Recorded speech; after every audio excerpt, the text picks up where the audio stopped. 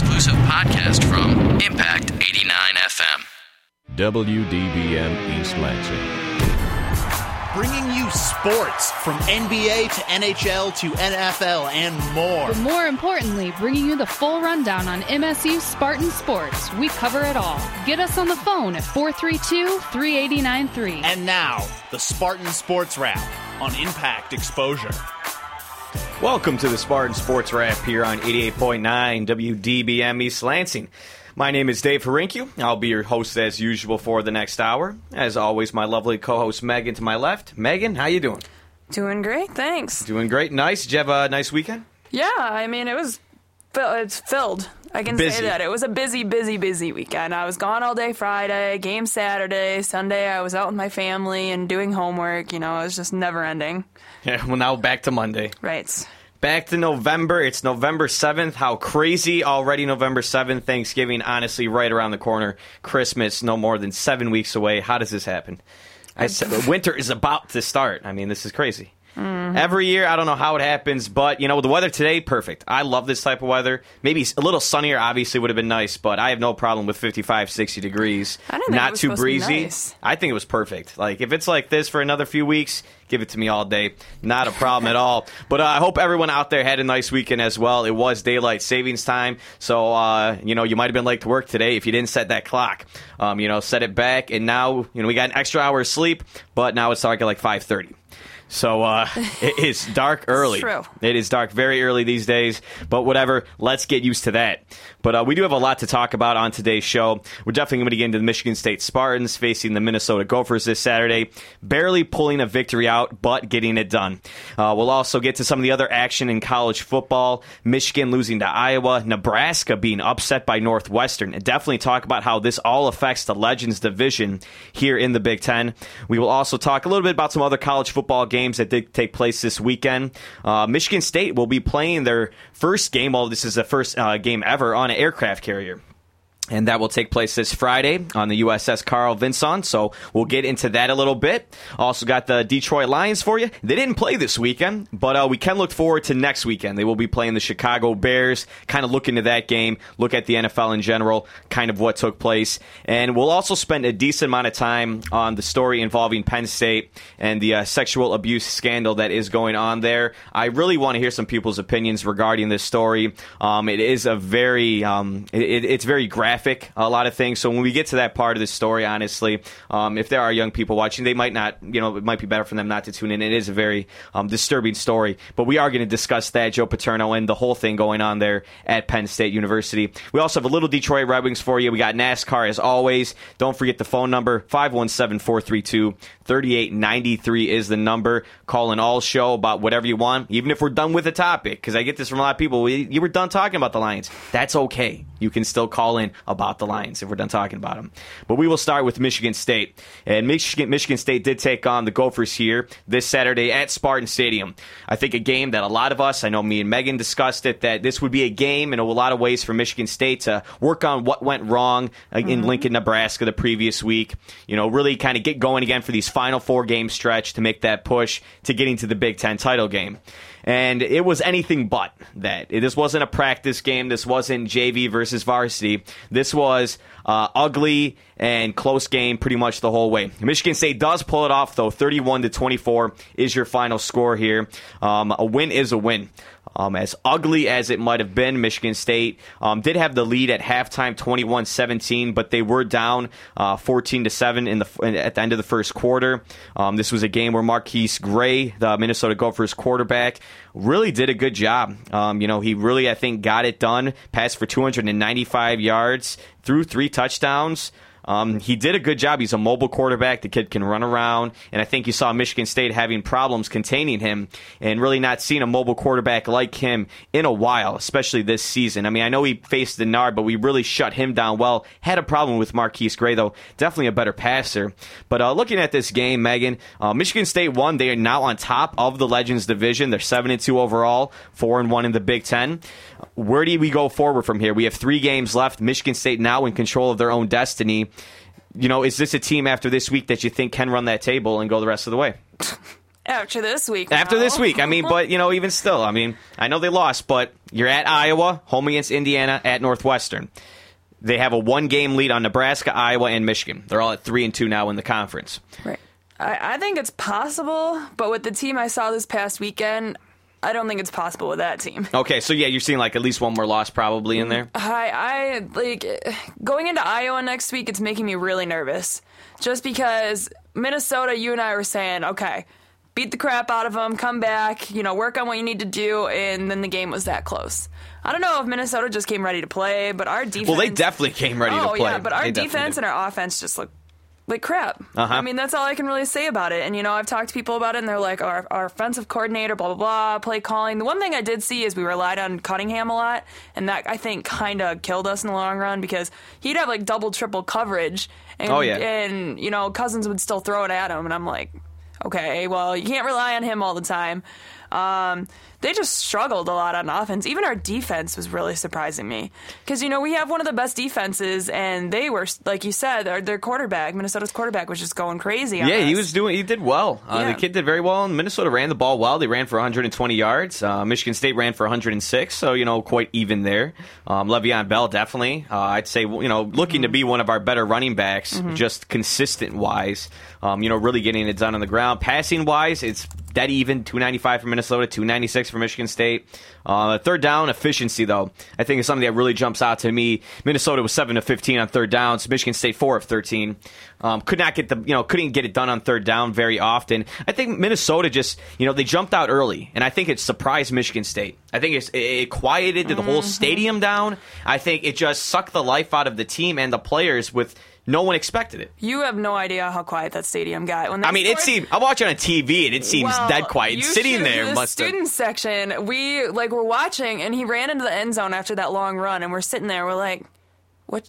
Did what? Like we all were kind of looking at each other. We're like, he's what? Did he just score? Was that real? We're sitting there. We're like, did that just happen? I mean, first drive, 4 minutes. Yeah, we're all celebrating. We're sitting here, the whole stadium. We're all like. What? Like, that's like the only thing we could really say was, what? What? Exactly. It was crazy. Well, yeah, and I mean, I think, because again, I did think that Michigan State was going to have their way with Minnesota. Even though Minnesota did win 22-21 against Iowa the week before, at the same time, I thought Michigan State at home, they were just going to handle their business, and they were going to take care of it. They weren't going to kill them, but they would beat them by, honestly, 17 points, maybe even 3 scores, which I guess is a beatdown. You beat someone by 21, it is pretty much a beatdown. I think the more surprising thing about this game was not the fact that Minnesota came out necessarily and scored a touchdown fast, is that they were in this game pretty much 50 minutes of the game. They were in this game. They were in this game the entire game because it was still a one-possession game when all is said and done at the end with 4 minutes left and they get the ball back. I think that was the thing that shocked me the most, was that I'm watching this game, I'm thinking, and we've seen a lot of these games before where it's close at the half, and then before you know, in the second half, the better team just blows the door wide open, and they just, go crazy and, develop a big lead. That didn't happen here. Third quarter comes around, and Minnesota scores with their drive, and they just come right out. And again, 3 touchdown passes to DeJon McKnight from Marquise Gray, who is not, again, he did play for Michigan State, but this is a different Marquise Gray. But nonetheless, I mean, at least what I will give Michigan State credit for is keeping their composure enough to, Dan Conroy hitting that field goal at the start of the fourth quarter, and then a really nice drive there. And the defense locking it down the rest of the way. Again, this was an ugly, ugly game. If there were ugly points handed out, we'd probably have a lot of them. A lot of them. I mean, we turned the ball over, once. We had 1 fumble. It wasn't we were terrible on fumbles or interceptions. 5 penalties for 40 yards. Nothing too egregious there. That's not terrible. You maybe wanted a little more cleaned up, but that's not too bad. It's really not. I think Minnesota, like you said, I think they just came to play. I think they're a team that's hungry, and I think at this time of the year, when you're looking at any games, even when you're playing Indiana and you're playing, let's say, just some of those other, what we would have considered doormats, to the Big Ten. At this time of the season, I don't think you can discount anyone. No. And even though I really did believe Minnesota was going to be that doormat type of a team, especially this week, this just really had me realize at this point of the season, any team can beat any team on any given Saturday. Oh, yeah. These teams have had enough time, whether they struggled at the start and lost to South Dakota State or Indiana losing to North Texas. these teams still have had enough time to work on what works for them best, and they're just hungry to upset these better teams. Mm-hmm. And that's why I really think at this point, I've talked to a lot of fans, like even myself, like, okay, we play Indiana in 2 weeks at home. That you just can't overlook anyone. No. And even the player, you wonder if Michigan State overlooked Minnesota even, coming back home thinking, all right, you know what? We have a little bit easier of a week. We don't have to prep as much for this game. We should be able to kick their butt. But, and even you look at, Michigan and Illinois coming up next week. I got friends of mine say, that's going to be an easy win for Michigan. Why? It's at Illinois. Right. With 3 games left. That is going to be a difficult road game. It's a division game. It's on the road. That's tough. I don't care who you're playing or when. You look at Northwestern now. We got to play Northwestern at the end of the season. That scared. Game is scary. I'm scared. That game is scary because Northwestern, out of nowhere, they looked good against Nebraska. They didn't steal a game from them. They had the lead most of the entire game, held on defensively, had, a great 8-minute drive to, really put themselves up there at the end of the game. Northwestern looked solid. And we all know what happened last year at Northwestern. We had a score with 2 minutes left just to take the lead after being down for almost the entire game. Yeah. But I want to ask our listeners real fast, do you see Michigan State going to the title game? I mean, there are 3 games left. Again, you have Michigan, Iowa, and Nebraska all at 3-2 in the conference. Michigan State 4-1 in the conference. 3 weeks left. Does Michigan State get it done? 517-432-3893 is the phone number. I mean, I think Michigan State, I personally do believe that they will get to the Big Ten title game. I think that they do lose one more game probably. They might not, but I still think I see one more loss in there. Well, we'll see. Northwestern has been on and off all season. They've looked good. They've looked bad. Their record doesn't really reflect, I think, how good they actually are. That is probably the one game that scares me the most this season. And we'll see how they look in 3 weeks. That's the thing. Yeah. That could be a down week. It could be an up week. You never know. The way they played against Nebraska, we will not beat them. If that's how it's going to work, we will not beat them. The only other one I could see is next week. This week, Iowa. That's the only other one I could see us struggling with. But Indiana, not to throw them out and be like, no, we're not going to lose to them. But that one doesn't scare me as much, I think. No, definitely, I agree. I mean, the 2 road games within the next 3 weeks are really it does worry me as well. At Iowa, again, we haven't beat Iowa since 1989 at Iowa. It's been a while. Last year, Cousins threw 3 interceptions. I think we all remember this very, very disappointing game, losing 37-6. Just terrible. It was Halloween weekend. I won't forget it. I had to go outside and pretend I could throw the football better than Kirk Cousins. Because probably was. I mean, threw 3 picks that game. But this is a whole new team. Iowa's got a whole new team pretty much as well. New quarterback in Vandenberg.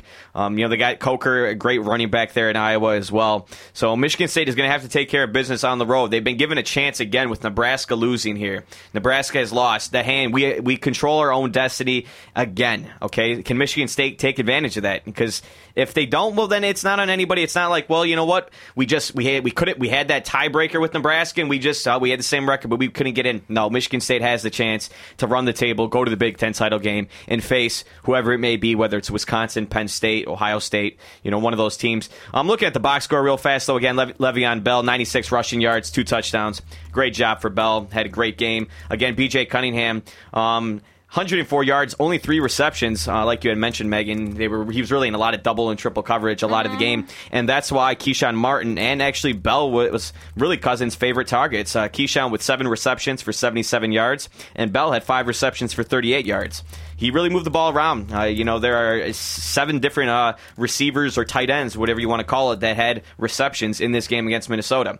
But, nonetheless, Michigan State won. It wasn't pretty. It's not always pretty, but we are 7-2, and we're on top of the Legends Division. Again, I don't care if it was ugly, really. It was, but we won. We won. It happens. Bottom line, it does. It happens. I mean, like you said, bottom line, win's a win. A win is a win, and you just, again, you realize, okay, maybe, again, this wakes them up even more, and knows next week, hey, we got an Iowa team that just beat Michigan here. We got to come to play, of course. And at Iowa City, it's a tough game. Tough game. We haven't won there in 22 years again. But looking at some honors around the Big Ten, Mike Sadler, who's Michigan State's punter, was named the Big Ten's Special Teams Player of the Week. He's a redshirt freshman from Grand Rapids, and he did place 4 of his 5 punts inside the 20-yard line in Saturday's game against Minnesota. He also had 2 punts downed inside the 10-yard line with less than 8 minutes left to play, including 1 on the 6-yard line. So congratulations to Mike Sadler. He did do a fantastic job this weekend in that game, giving the Gophers a lot of poor field position, which, I mean, they dominated time of possession in this game, but at the same point, they were working with a long field, which is very good. The Big Ten also announced Monday that Michigan State's home game against Indiana on November 19th will kick off at noon and will be on the Big Ten Network. So that is not this coming Saturday, but the next Saturday. That is a noon game against Indiana. Some of the other Big Ten honors this week, Kane Coulter, who is the quarterback for Northwestern, gets co-offensive honor. He threw for 229 total yards of offense, 2 rushing touchdowns. Dan Persa had to leave the game, I believe, at the end of the second quarter. I can't remember what it was, but I know he was on the sideline. Yeah, something, I don't know. He might have tweaked that Achilles thing again a little bit. I don't think it's anything terrible, but Coulter, he came in, he did a good job. Persa hurt his shoulder. Did he? Yeah. That's what it was, his shoulder. Yeah, okay. The whole time he was on the sideline, he was holding his pads off his shoulder. I gotcha. So he was pulling down on the front of his jersey the whole time, and that's what they kept saying. They're like, he's in a lot of pain. Like, him returning they didn't know. But yeah, Coulter did amazing. He did great. He did a great job. I mean, on the road at Nebraska. I mean, what a game for Northwestern. Very impressed with them. I want to give some congratulations out. Actually, one main one. That's to William Golson. William Golson, someone, as we remember, was suspended for the Wisconsin game not more than a few weeks ago for throwing that punch in the Michigan game. But since he's come back, he has been dominant. He has been an absolute beast. He recorded 14 tackles, including half a sack and 1.5 tackles for a loss this Saturday against Minnesota. And the week before that against Nebraska, he had a 15-tackle game, 1 sack against Nebraska. Excuse me. He's been playing fantastic. He's been doing exactly what Narduzzi wants of him, D'Antonio. I'm just very happy to see William Golson. He's living up to his 5-star potential as a recruit out of Detroit Southeastern High School. So great job for Golson. Like we said before, he lost his composure a little bit. This is not a bad guy. It's not a bad kid. He's a good person. The coaches feel like that, and he has looked great. So congratulations to William Golson on just really shining, honestly, in my opinion, here as a Spartan. Again, really quickly looking at the Big Ten standings, looking at the leaders division. Again, Penn State here is 5-0 in the conference. Ohio State at 3-2. Wisconsin also at 3-2. So it really looks like a 3-horse race there in the leaders division. And again, huge log jam in the legends. Michigan State on top at 4-1 in the conference, but then Michigan, Iowa, and Nebraska all at 3-2. Northwestern hanging back there at 2-4. Iowa has 3 games coming up. They'll be at home against Michigan State, at Purdue, and then at Nebraska. So tough for them. Nebraska will be at Penn State, at Michigan, and then Iowa at home. So Nebraska, a very tough road ahead of them. And Michigan at Illinois, Nebraska at home, and then home against Ohio State. Tough games for Michigan the rest of this way. They're all tough for them. They really are. I mean, we lucked out. At least we got ours out of the way in the middle. That's good. I'll say that. Not as tired, not as drained, physically, mentally. MSU was actually favored by 3 points in this game on the road against Iowa, which is surprising to me. That's very surprising. I'm shocked by that, to be honest with you. I mean, Iowa did just beat Michigan. Yeah, I know. And Michigan, I mean, that's just... I don't get strange. Whatever. Real fast, for anyone who, I don't know if you guys watched this game or not, but, again, I was watching probably a little bit more of the Michigan-Iowa game than I was the Michigan State-Minnesota game. That game was frustrating, so I was flipping more often, and I don't have as much invested when it comes to Michigan, so I just don't mind watching them sometimes. Right. But nonetheless, Michigan lost this weekend to Iowa. 24-16 is your final score. And there's some controversy to this game and how it ended, really. Denard really had a great drive, leading the Wolverines all the way down the field, really much to about the 6-7 yard line. And with about 10 seconds left, threw a pass to Junior Hemingway in the back of the end zone. And he had made a one-handed grab, and he came down, and we fell out of bounds. It looked like maybe the ball hit the ground, whether he had control or not. They ruled it incomplete on the field. And then it went to review, and the call stood. It wasn't confirmed. The call just stood. They didn't have enough video evidence, they thought, to overturn it. Now, regarding whether that was a catch or not, because that wouldn't have tied the game, they would have had to still convert a 2-point conversion. But nonetheless, that would have put them right there at a chance to tie the game with no time left.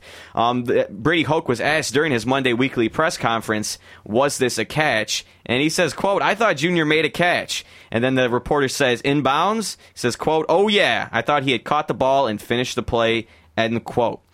And they just thought he was robbed. I think he was hosed. I don't like to agree with Michigan much, but I really think that was a touchdown. Did you have a chance to see any of these highlights? It was a one-handed grab at the back of the end zone, and his knee hits the ground. makes the grab with one hand, his knee touches, and then he falls. The ball doesn't really move that much. It does. These rules sometimes really irk me because, I mean, you have this. It's one of those things where if that was ruled a touchdown on the field, it would have been a touchdown after review because it would have been like, we don't have enough video evidence. But it was incomplete pass, so then they review it, and then, well, we don't have enough video evidence to overturn it. Again, I'm not going to say that Michigan, they would have won this game if it wasn't for this. That's stupid. That's always stupid. Michigan had a lot of chances to really make something happen in this game. They had 2 turnovers, a bad pick from Denard, a dumb fumble from Denard. They got down 17-6 at halftime. When you have to play that kind of catch-up, it's your fault in a lot of ways, in my opinion. But Michigan still had a chance to tie it up there. Didn't. It wasn't the last play. There was still 4th and goal after that. You still could have had another play to get it in. There were some dropped passes down there at the goal line, so we can't really blame one play. But I still do agree that I think that was the wrong call. I think Michigan, they should have had that one. But, hey, you got to focus for next week at Illinois. And hopefully this week it's not some stupid 67-65 game like last year. Oh, gosh. Because that's not football. I remember that one. That's Wasn't arcade that the last football. Game of the season?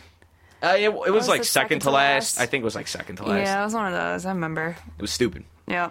I mean, I'm sorry. Even a lot of Michigan fans said that. Yeah, that was terrible. It was terrible. And you got to say that. I mean, come on. I mean, that's just a joke. I can't even say anything more about it. Looking at the BCS standings real fast, though. In the BCS standings, LSU is your new number 1 here. Oklahoma State 2, Alabama 3, Stanford is 4, Boise State 5, Oklahoma 6, Oregon is 7, Arkansas 8, Clemson 9, and Va-Tech is 10th in the nation.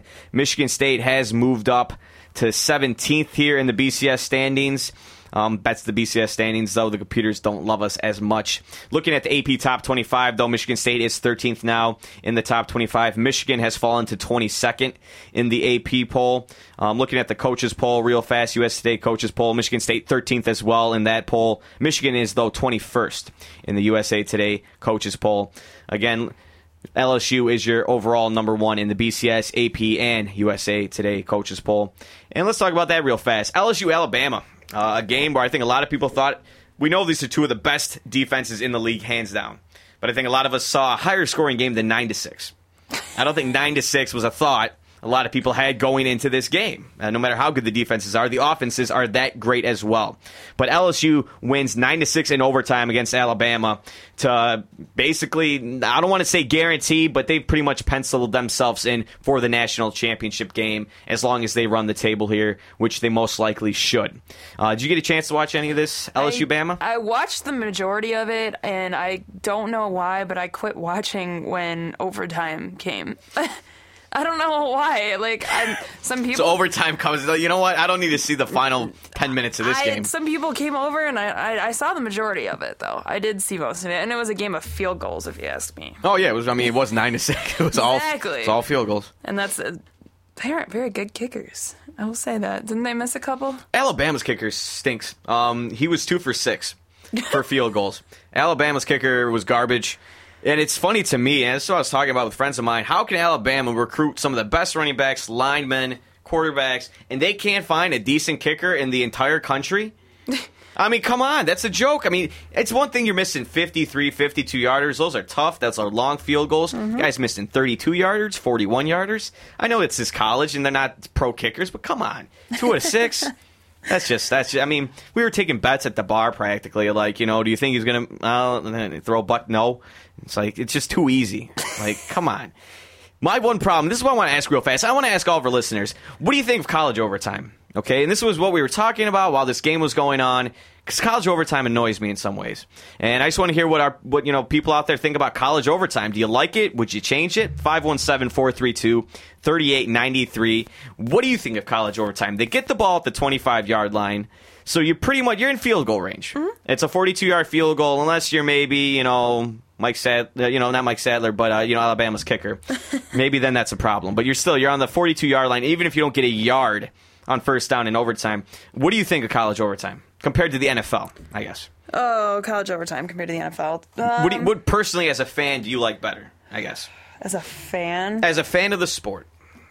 The thing about college overtime, it gives both teams a fair chance. Okay. And, that's something I guess it's not I like or I don't like. I guess it's just kind of college. You want to give both college teams a fair chance. With NFL, it's like cutthroat almost. Yeah. It's like the team who scores first. And that's more exciting, in my opinion. So I guess I'd say I like pro better because you want to watch. You're like, oh my gosh, I got to get this. They can't kick it. They got to go. Fourth down, that kind of thing, College, they could just kick a field goal and keep going back and forth. If they keep kicking field goals, it's like... They could. Yeah, it just keeps going. So I personally, I think I like pro better. Yeah.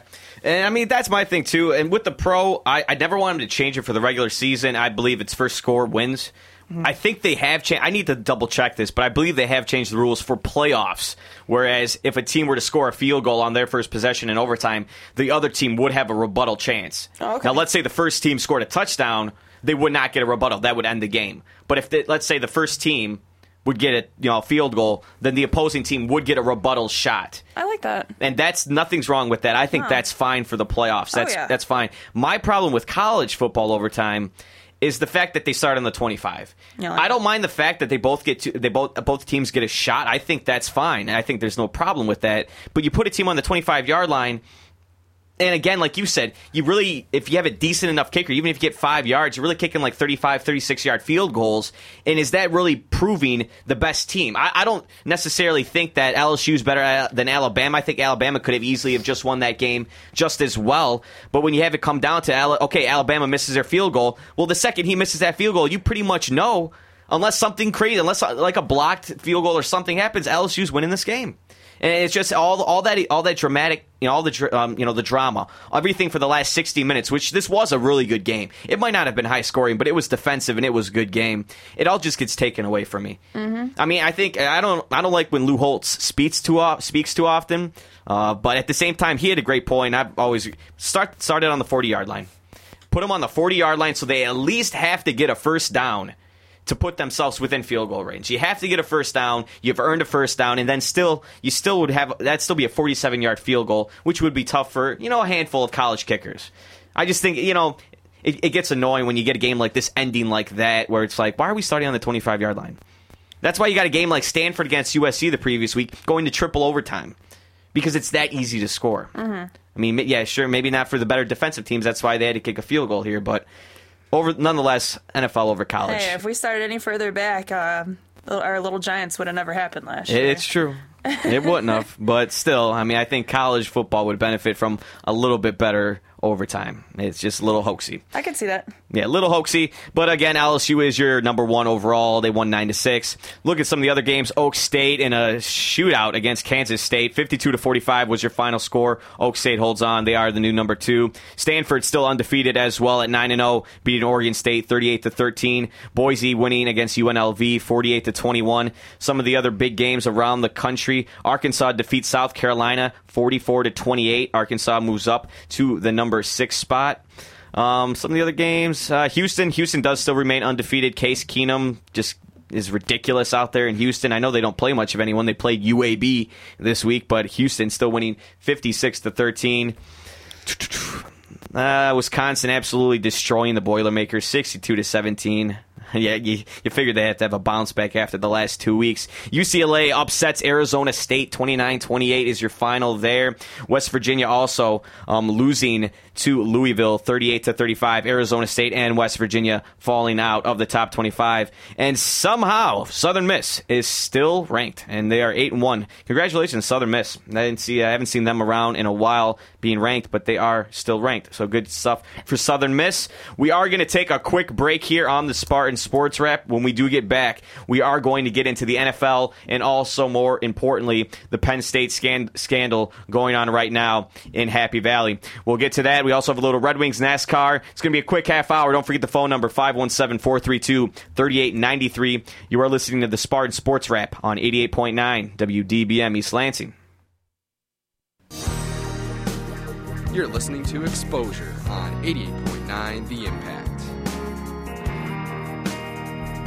For some high school students, school can be a dangerous place. A lot of gamers look at you as a gang member, too. For some, just being in school can be a struggle. I wouldn't go to school. I didn't care about what my mom said. My mom would tell me, like, what are you doing for yourself? You're not doing nothing. But despite all the obstacles, inside every high school student is a graduate. People look down on you if you don't have a diploma. I want to graduate because they say I won't. Go to boostup.org and find out how you can help a friend, a son, a daughter finish high school. Boostup.org. Brought to you by the U.S. Army and the Ad Council. For more variety than you'll hear on any other station, listen to the Impact Primetime, where you can find a different specialty show every night of the week. Tuesday nights from 8 until midnight, the Impact's Progressive Torch and Twang brings you the best in alternative country and grassroots music. Only on Impact Primetime. You're listening to Exposure on 88.9 The Impact. Phone lines are open at 432-3893. And now, back to Exposure. Welcome back to the Spartan Sports Wrap here on 88.9 WDBM East Lansing. David Megan here with you. Got about a half hour left, so let's jump right in. A lot to talk about here. We'll talk about the Lions real quickly. The Lions did have 2 acquisitions today, signed 2 guys to the team. The Lions signed former All-Pro guard Leonard Davis to the team. Davis, who is 33, he worked out with the Lions on Thursday, and they haven't said who they're going to cut to make room for him on the roster, but nonetheless, we did add him. He's 6'6", 355 pounds, 153 starts in his career, and mostly at right guard. So they're looking for a little more action there at right guard, help out Gosder Cherilus, who has been having problems as well, and you also got, Steven Peterman there, who's been doing it. So, hopefully Leonard Davis can come in and do a good job. Definitely there, so good stuff for Leonard Davis coming on our team. And in more important news, Kevin Smith has signed a 1-year deal here with the Detroit Lions. Kevin Smith, who we did cut him this, we didn't want him basically after this during this off season, but we need him back, and we got him back. Kevin Smith again, did sign a 1-year deal here with our team. He did have injuries last year, which really, made him, suffer. His production wasn't that great. But nonetheless, he is back since, Javid Best has been dealing with his second concussion. Maurice Morris, he did a good job the other week, but they needed something else. Keelan Williams hasn't really been doing too much. So good job. Kevin Smith is back on the Lions. Guarantee you will be seeing him come this Sunday against the Chicago Bears. So hopefully Kevin Smith can give us that extra spark for our running game. But looking at the Detroit Lions real fast, they were on a bye week this week, so they got to rest up, get extra healthy before they play the Chicago Bears coming up here on Sunday. The Bears are actually playing tonight on Monday Night Football against the Eagles, so they will be playing on a short week. The last time we did face the Bears, which was in Week 5 at Ford Field for Monday Night Football, the Detroit Lions ended up winning 24-13 was your final score. And real fast, I want to ask our listeners, what do we think of the Lions for this game coming up here on Sunday against the Bears? We're halfway through the season, 6-2. Green Bay pretty much locking up that NFC North, not completely, but really looking like it at this point. Where do we see the Lions going forward here, the next 8 games of this season? What kind of record do we see them having? And especially, how do we see them faring? This is going to be a tough second half of the season. They have a lot of difficult games against solid teams. And how will they do? 517-432-3893. Megan, we got to play the Bears here on Sunday. In last game, it was a very even game in a lot of ways, really. When you look at total yards, almost dead equal. We only had about 40 more yards than them. Penalties, honestly, practically dead equal again. 14 for them, 12 for us. Very sloppy game, that game. Do you think they can go in the Soldier Field? Do you think they'll beat them here and start off, after their bye week, second half of the season strong? They should. I don't see why not. Mm-hmm. Honestly, the Bears, they're a pretty mediocre team, if you ask me. I mean, dead even when we played them last time, but they're 4-3. Have they improved much? Not that I've seen so much. Lions, we struggled for a couple games, but we came back strong right before the bye week. And I think with that week off and the way we ended, I think they want to come back and they want to beat them, and I think they can do it. Oh yeah. I think they will do it. I really do. I think on the short week, I think that does play a fact no matter what into it. It played a fact, and I think us losing to the Niners. You play on Monday Night Football, and it's not always easiest to turn that around and get ready and play on Sunday again. Mm-hmm. Even though it's one day, it makes a big difference. And especially you're playing at night on Monday. It's not like you're playing Monday at 1 in the afternoon. Not to mention Detroit is 4-0 on the road this year, and we're 2-0 against our division. I think you look at all these factors, not to mention we have the best point differential in the league at plus 92. I think the Lions can score. I think Stafford really looked solid this last week against the Broncos. Calvin Johnson, as usual, looking great. Even our running game not looking that half bad, and we just got Kevin Smith back. I think with the Bears being on their short week, I think Detroit goes into Chicago and gets a win here. I see no reason, honestly, why they shouldn't. I think the bye week helps them out, gives them a lot of extra rest. And I think that I really think the big thing for me is us getting Kevin Smith. I know Maurice Morris did a pretty good job last week, don't get me wrong, against the Broncos, but we needed something else. Javid is not going to be playing again this week. There's just no way. That concussion has really messed him up, and there's just no way that's going to happen. You look ahead for the Detroit Lions here, though. It gets tough. It gets tough. They have to play the Panthers the next week at home. And again, that's a game you assume we should win, but never count out Cam Newton. They can score. Undoubtedly, the Panthers can score the football. And then you have Thanksgiving Day against the Green Bay Packers. And if anyone did not see the Packers yesterday, Aaron Rodgers is absolutely ridiculous. He is ridiculous. I mean, these guys got 24 touchdowns. 3 interceptions? He's unstoppable. He's absolutely unstoppable. Aaron Rodgers, hands down, the MVP of the season of the the league right now. He's playing lights out. I mean, don't get me wrong. Matt Stafford, 19 touchdowns, 4 picks, no lost fumbles. Great job for Stafford. But that is going to be one heck of a ball game on Thanksgiving. That's what I'm thinking. It's going to be huge. And I know, I keep thinking that we're going to split with Green Bay this season. But I cannot be shocked at all if we lose both of these games.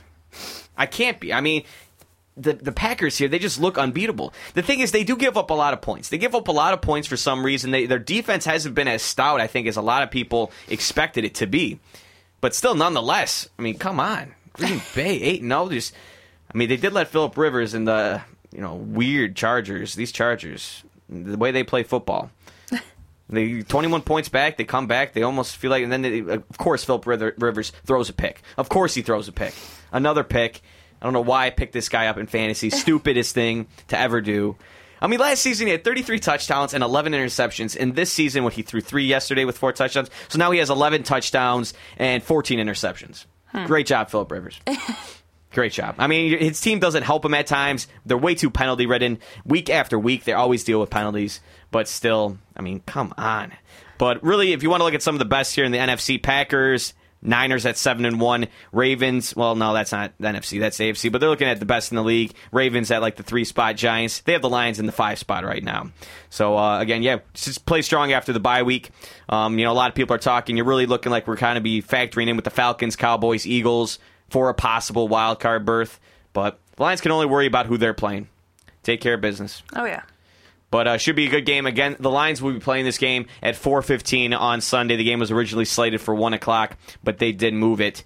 Looking around the rest of the NFL this past week, the Jets come away with a nice win against the Bills, 27-11. Cowboys beat up on the Seahawks, 23-13. DeMarco Murray, an absolute stud, came out of nowhere 2 weeks ago, ran for 139 yards on 22 carries, absolutely completely picking up all the slack for Felix Jones being injured. Miles Austin did go down, re-injuring that hamstring. He'll be out 2 to 4 weeks. So anyone with Miles Austin, sorry, he's going to be down again.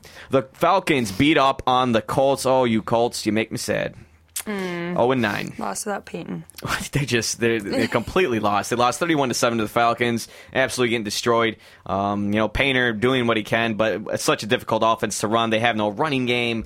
The Colts 0-9, and honestly, really looking like a team that could go 0-16.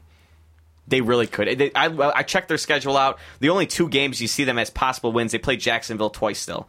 And the one at Jacksonville at the end of the season, I don't think it's a loss. They play Jacksonville next week, though. They might get a win there. But we could see another 0-16 team very soon. I was going to say, I think every person who believes in the Detroit Lions know that an 0-16 season is completely possible. It's very possible. And hey, the Colts, keep doing it. You'll get Andrew Luck. Yeah, you'll get Andrew Luck, so you can start your whole franchise over again. And Andrew Luck's not a bad piece to start with. The Dolphins getting their first win of the season against the Kansas City Chiefs. 31-3 is your final score there. So the Dolphins will not be 0-16. They're 1-7. So we can't. We're talking like, we have 2 0-6 teams. Like, no way. Talking to a friend of mine, I'm like, what do you think? Like, what are the odds of 2 0-16 teams? Like, not a chance. Not very good. Not very good at all. Saints beat up on the Bucs, 27-16 is your final there. 49ers winning again, beating the Redskins. Redskins have fallen off after their good start. 49ers now winning 19-11, excuse me. The Bengals quietly 6-2, and on top, tied up there with the Steelers in the AFC North. I don't know how the Bengals have doing it. Andy Dalton playing great as a rookie quarterback. Cedric Benson, A.J. Green as their receiver. Bengals winning 24-17. Congratulations to the Cincinnati Bengals. Really coming out of nowhere. Do still have to play the Steelers and the Ravens, but they've been holding their own in the league there. So good for them. Texans winning against the Browns 30-12. Broncos and Tim Tebow. They got to win 38-24. Broncos did win against Carson Palmer, who made a few too many mistakes. And the Giants beating the Patriots 24-20. At home. Patriots were at home, and Giants had a nice final drive to close it out. They just couldn't get it done. It's like 07 all over again. That was an awesome Super Bowl. Oh, yeah, okay. And the Packers again lost. Beat the Chargers 45-38 in what turned into a complete shootout by the end of it. Rivers had 4 touchdown passes, but also 3 interceptions. Aaron Rodgers, though, 4 touchdowns, no picks, 247 yards, 21 of 26 throwing. Does it get any better than that? I don't know. Cardinals defeat the Rams 19-13 in overtime. Patrick Peterson, a rookie from LSU, returns a punt for 99 yards to win in overtime. And the Ravens beat the Steelers 23-20 on a last second really pass from Joe Flacco to Torrey Smith. Great game. Always Ravens-Steelers, one of my favorite games to watch. Did you get a chance to watch that game yesterday? Which game? Steelers-Ravens at Sunday Night Football? No. Oh, you missed a good one. I was out to dinner with my family. It was my grandpa's birthday. Well, I guess that's okay. You're absolved. I'd rather go out to dinner than probably watch that game. Olive Garden. I mean, it was delicious. Did you get salad breadsticks? Oh, yeah.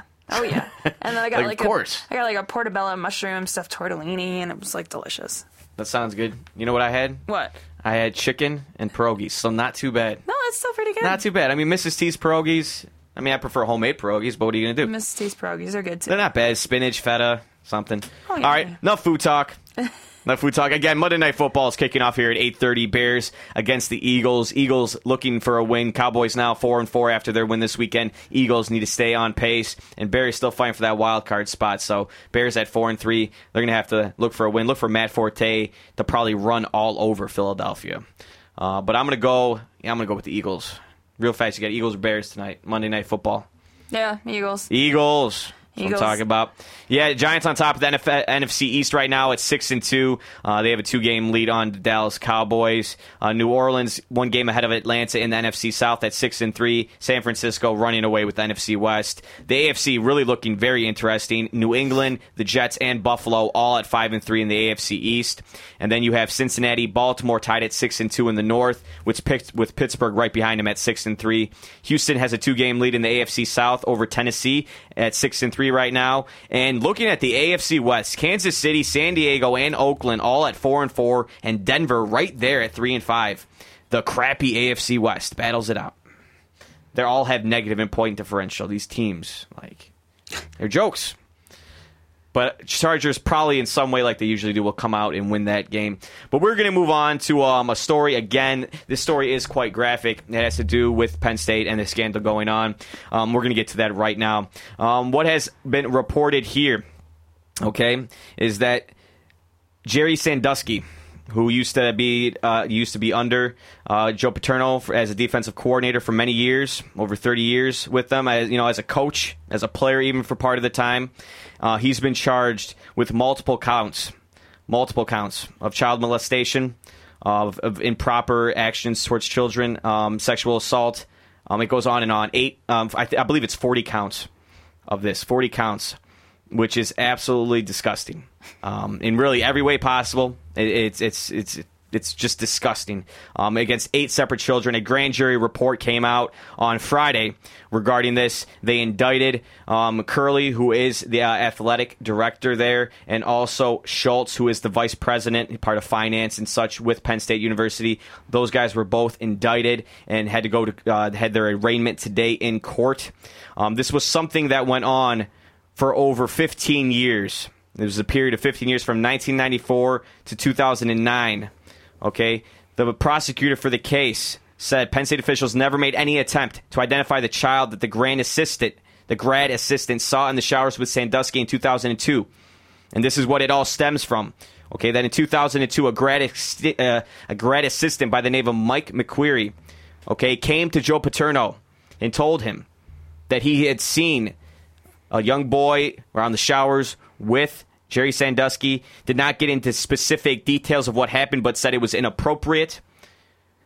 Joe Paterno then goes to the AD, Curley, lets him know what happened, just told him what happened, and that was all that was said and done there. Everything got wiped under the rug for years and years and years. And now, again, we have Jerry Sandusky facing so many counts of grotesque behavior. Again, this grand jury report is on, it's to the public. Anyone can read this. It's online. If you have the stomach for it, read it. It's very disturbing. It's a very tough read. I'm only halfway through it right now, and it is very tough to read. It has to do with 8 separate victims around the ages, most of them from 10 to 13 years old. Even they said some as like young as 9 roughly that were involved in this. And it's very, very sad to say. It's a sad day for Penn State University. It's a sad day for the players, for the faculty, for everyone not involved in this that has to now deal with this. The people that have worked there, the students that have nothing to do with any of this, that are having one of the best seasons they've had in a long time, and now they have to deal with this. I feel very, very sorry for them. But here's the question I want to ask all of our listeners. What should happen with Joe Paterno? Because as of right now, I can guarantee you Curley and Schultz, they have resigned. They are done. Okay? The AD stepping down. Again, Vice President stepping down. What should happen to Joe Paterno? Now, legally, Joe Paterno did not do anything wrong. The police, the law enforcement has said that he has not done anything technically wrong. He went and he told the AD what he had heard, but he had never done anything else. Here's a quote from Joe Paterno regarding the charges. He says, quote, "The fact that someone we thought we knew might have harmed young people to this extent is deeply troubling. If this is true, we are all fooled, along with the scores of professionals trained in such things, and we grieve for the victims and their families. They are in our prayers," end quote. Again, Sandusky was someone who spent 3 decades at the school running the defense, likely considered to be the successor of Paterno for a while before Paterno just decided to stay there. Again, this covers the periods from 1994 to 2009. Sandusky is married with 6 adopted children. He retired in 1999 from Penn State, but they continue to use the school's facilities, and he was using them quite often. What should happen to Joe Paterno? 517-432-3893. Should he step down? Should he be fired? What are your thoughts? 517-432-3893. I'll start with you, Megan. What do you think should happen here with Joe? From what we know, at least as of now, what should happen with Joe Paterno? As of now, like you've said, he is in no legal trouble. No, legally he's not. There's no reason or no rhyme or no whatever that they can fire Joe Paterno. So I don't think that's really going to happen. For what we know of right now, something else might come out. Stuff normally does. When people get under pressure, under media, stuff does start coming out more and more. We'll see if anything comes out from him. But as of right now, I don't think there's any way he's going to get fired just because he has not done technically anything wrong. He hasn't broken any rules. He hasn't, gotten in any trouble. Mm-hmm. He just knew about it and told someone, which got him out of trouble. And so, honestly, I think he should, just because of this and because I think of his age and how long he's been around, I think he should go. Okay. To be honest, I think he should leave, and I think he should be done. For me, I personally believe that he needs to step down. And if not step down, he needs to get fired. I mean, yes, legally, he did not do anything wrong. I mean, Frank Noonan, who is the state police commissioner, has reported that Paterno fulfilled his legal requirement to report. He did tell the AD that something had gone on. My question still is, this is a man that has been with this university for 46 years as his head coach. No one knows who Curley is. No one knows who Schultz is. We all know who Joe Paterno is. Okay, Joe Paterno is the face of Penn State football. He has been for nearly 5 decades. And here is what the Frank Noonan says, and this is what I call in the question as well regarding Paterno. He says, quote, "But somebody has to question about what I would consider the moral requirements for a human being that knows of sexual things that are taking place with a child. I think you have the moral responsibility, anyone, not whether you are a football coach or a university president or the guy sweeping the building. I think you have a moral responsibility to call us," end quote. And that's my problem. it's almost like, okay, you go up to your AD and you tell him about this, but yet you're not talking to Jerry Sandusky, someone you've known for over 30 years, about what the heck's going on, what happened. Give me your side of the story. Let me hear. You don't follow up with Curley and say, did you check into this? What's going on with that? You never once called the cops on your own accord?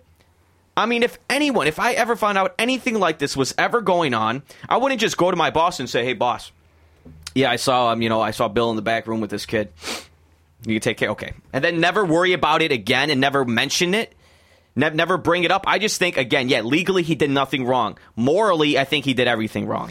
The thing is, how can you fire someone on a moral account, though? Because of what? Because of the poop storm. Because I can't swear in there that this whole thing is this cloud of darkness that has completely come under Penn State. I think that it would be egregious for them to leave Joe Paterno as the coach. I know he's been there forever. I know he's beloved in so many different circles. But just the fact that this man's 84 and he looks like a sweet old grandpa does not absolve him, in my opinion, from knowingly or not knowingly enough. He always preaches about integrity and preaches about all these things at his university, which honestly, he might as well be the president of the university, which the way it seems like it's run these days. I'm sorry, you know this guy forever. This has all been swept under the rug for money purposes for years and years. The fact that this went for 15 years and that there were 8 victims and that nobody, Curley, Schultz, everyone included, Mike McQueary, no one went to the police. Not one person. I mean, you see an old man with a 10-year-old child taking a shower in a locker room, and you don't go to the police or even go to your friend and speak with him regarding it? To me, I just think it's a complete lack of just any responsibility on Paterno's part, and I believe he should step down. And if he doesn't, I think he should get fired. I just think it's something that it disgusts me that this went on. I feel, again, terrible for all the alums, faculty, everyone, all the students that have nothing to do with this. That this was a cover-up for nearly 2 decades that went on, just so that this school rolled the dice so that this wouldn't come to light. And it did. And it's come to light now with all these kids that are now older, all these kids that are now in their 20s and late teens, 19, 20 years old, that are now stepping forward and talking about things that are initiated with a soap battle in the shower that led to multiple incidences of involuntary sexual intercourse. Disgusting.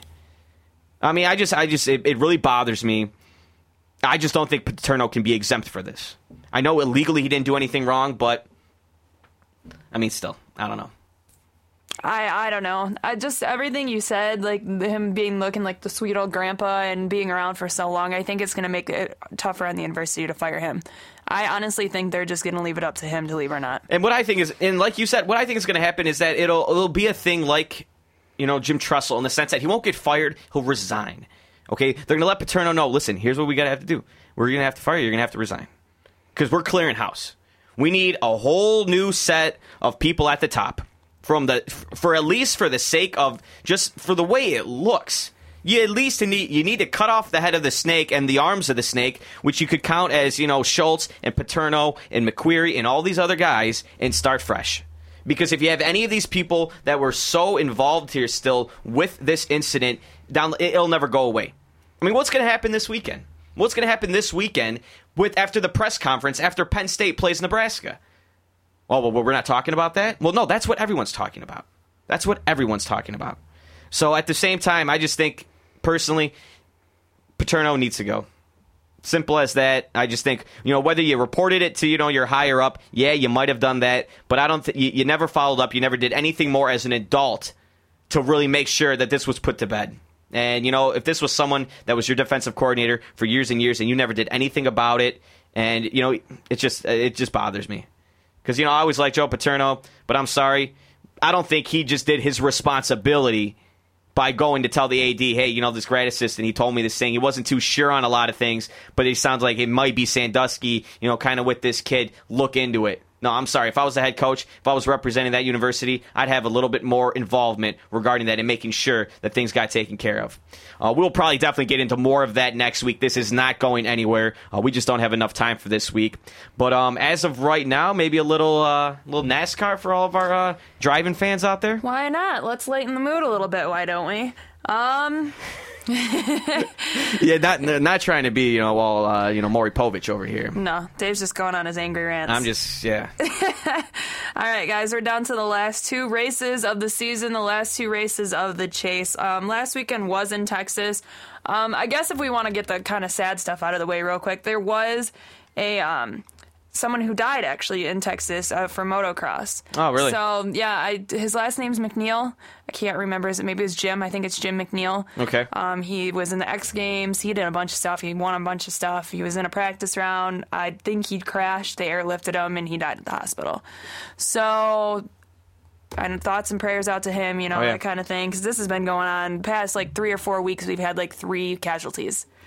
Yeah, and really. It's insane. Anyway... Yeah, last week was in Texas. I think Tony Stewart's starting to get unstoppable. He's looking like it. I'm just saying, he's not even in the lead in the chase either. No, Edwards. That's the thing. Yeah. He won his 4th race. Honestly, I only saw part of this race. I kind of forgot about it because I switched to football. But, it wasn't really, too exciting a race. Not a lot of lead changes, not a lot of cautions, all that kind of stuff. I'll give you the top 10 real quick, then I'll get into the kind of exciting part about NASCAR this weekend.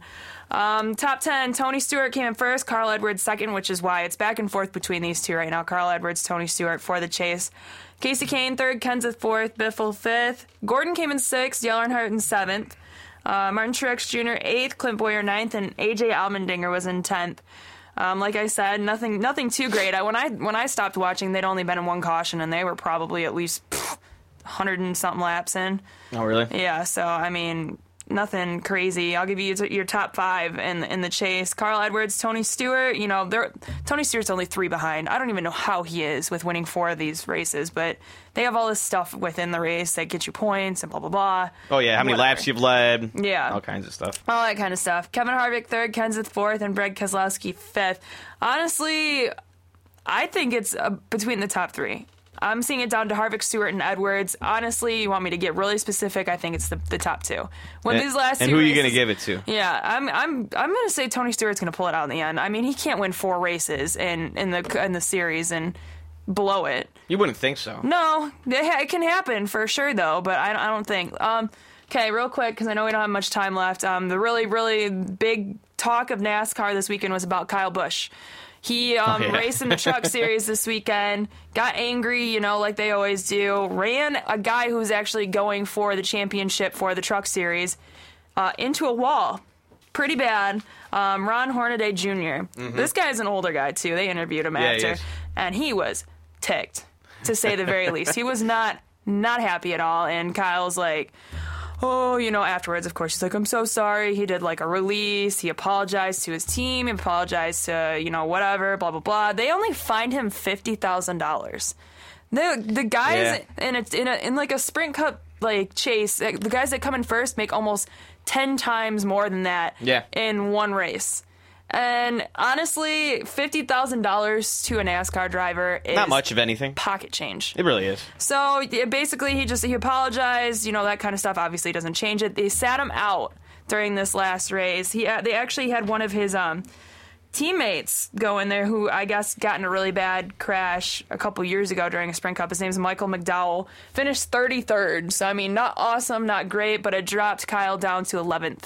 In the chase, so that's the big talk of NASCAR this weekend is $50,000 fine. 2 races left. 2 races left. I just exited out of where they are, but yes, there are 2 left. They're both on Sundays, so they'll both be 1 o'clock, 2:30 starts or whatever on Sundays. So all right, well, 2 races left, everyone out there. So if you like NASCAR, you got 2 races left. Ooh. So definitely tune into that. It starts in February with the Daytona 500. Yeah, it's like it's back so fast. It's like NASCAR never went anywhere. It's 3 months. Which I'm like, why can't it be gone longer?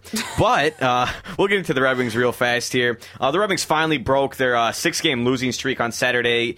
It was finally against the Anaheim Ducks. They won 5-0, outshooting the Ducks 50-22. Jimmy Howard looking great this season. Regardless of the 6-game losing streak they did have, Howard is still 5-3-1 with a 1.77 goals against average and pretty much a 93% save percentage.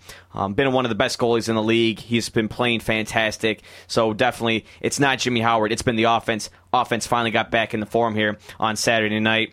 Fabian Brunstrom was recalled by the Wings on Saturday. Todd Bertuzzi is ill as well. So Patrick Eaves, he has some back trouble going right now, so they will keep Brunstrom on the roster for those reasons. The Red Wings will be facing the Colorado Avalanche on Tuesday night here at Joe Louis.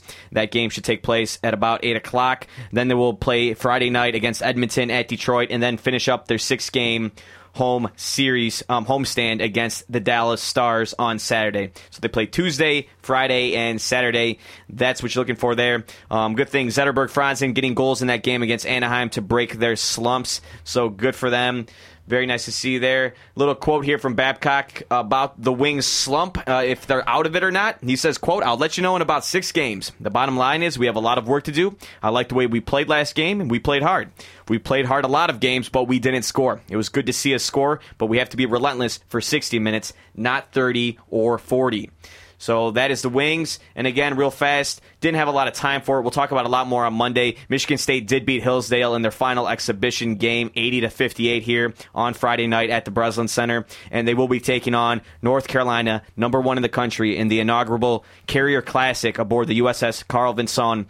That will be in San Diego, taking place at 7 p.m. this Friday night on ESPN. I'm excited. Should be really good. It's game. a very tough 2 games for Michigan State. They play against North Carolina in this game and then against Duke. So two tough games. Let's see if Michigan State can get this going the right way. At least win one of them. That's all I'm hoping.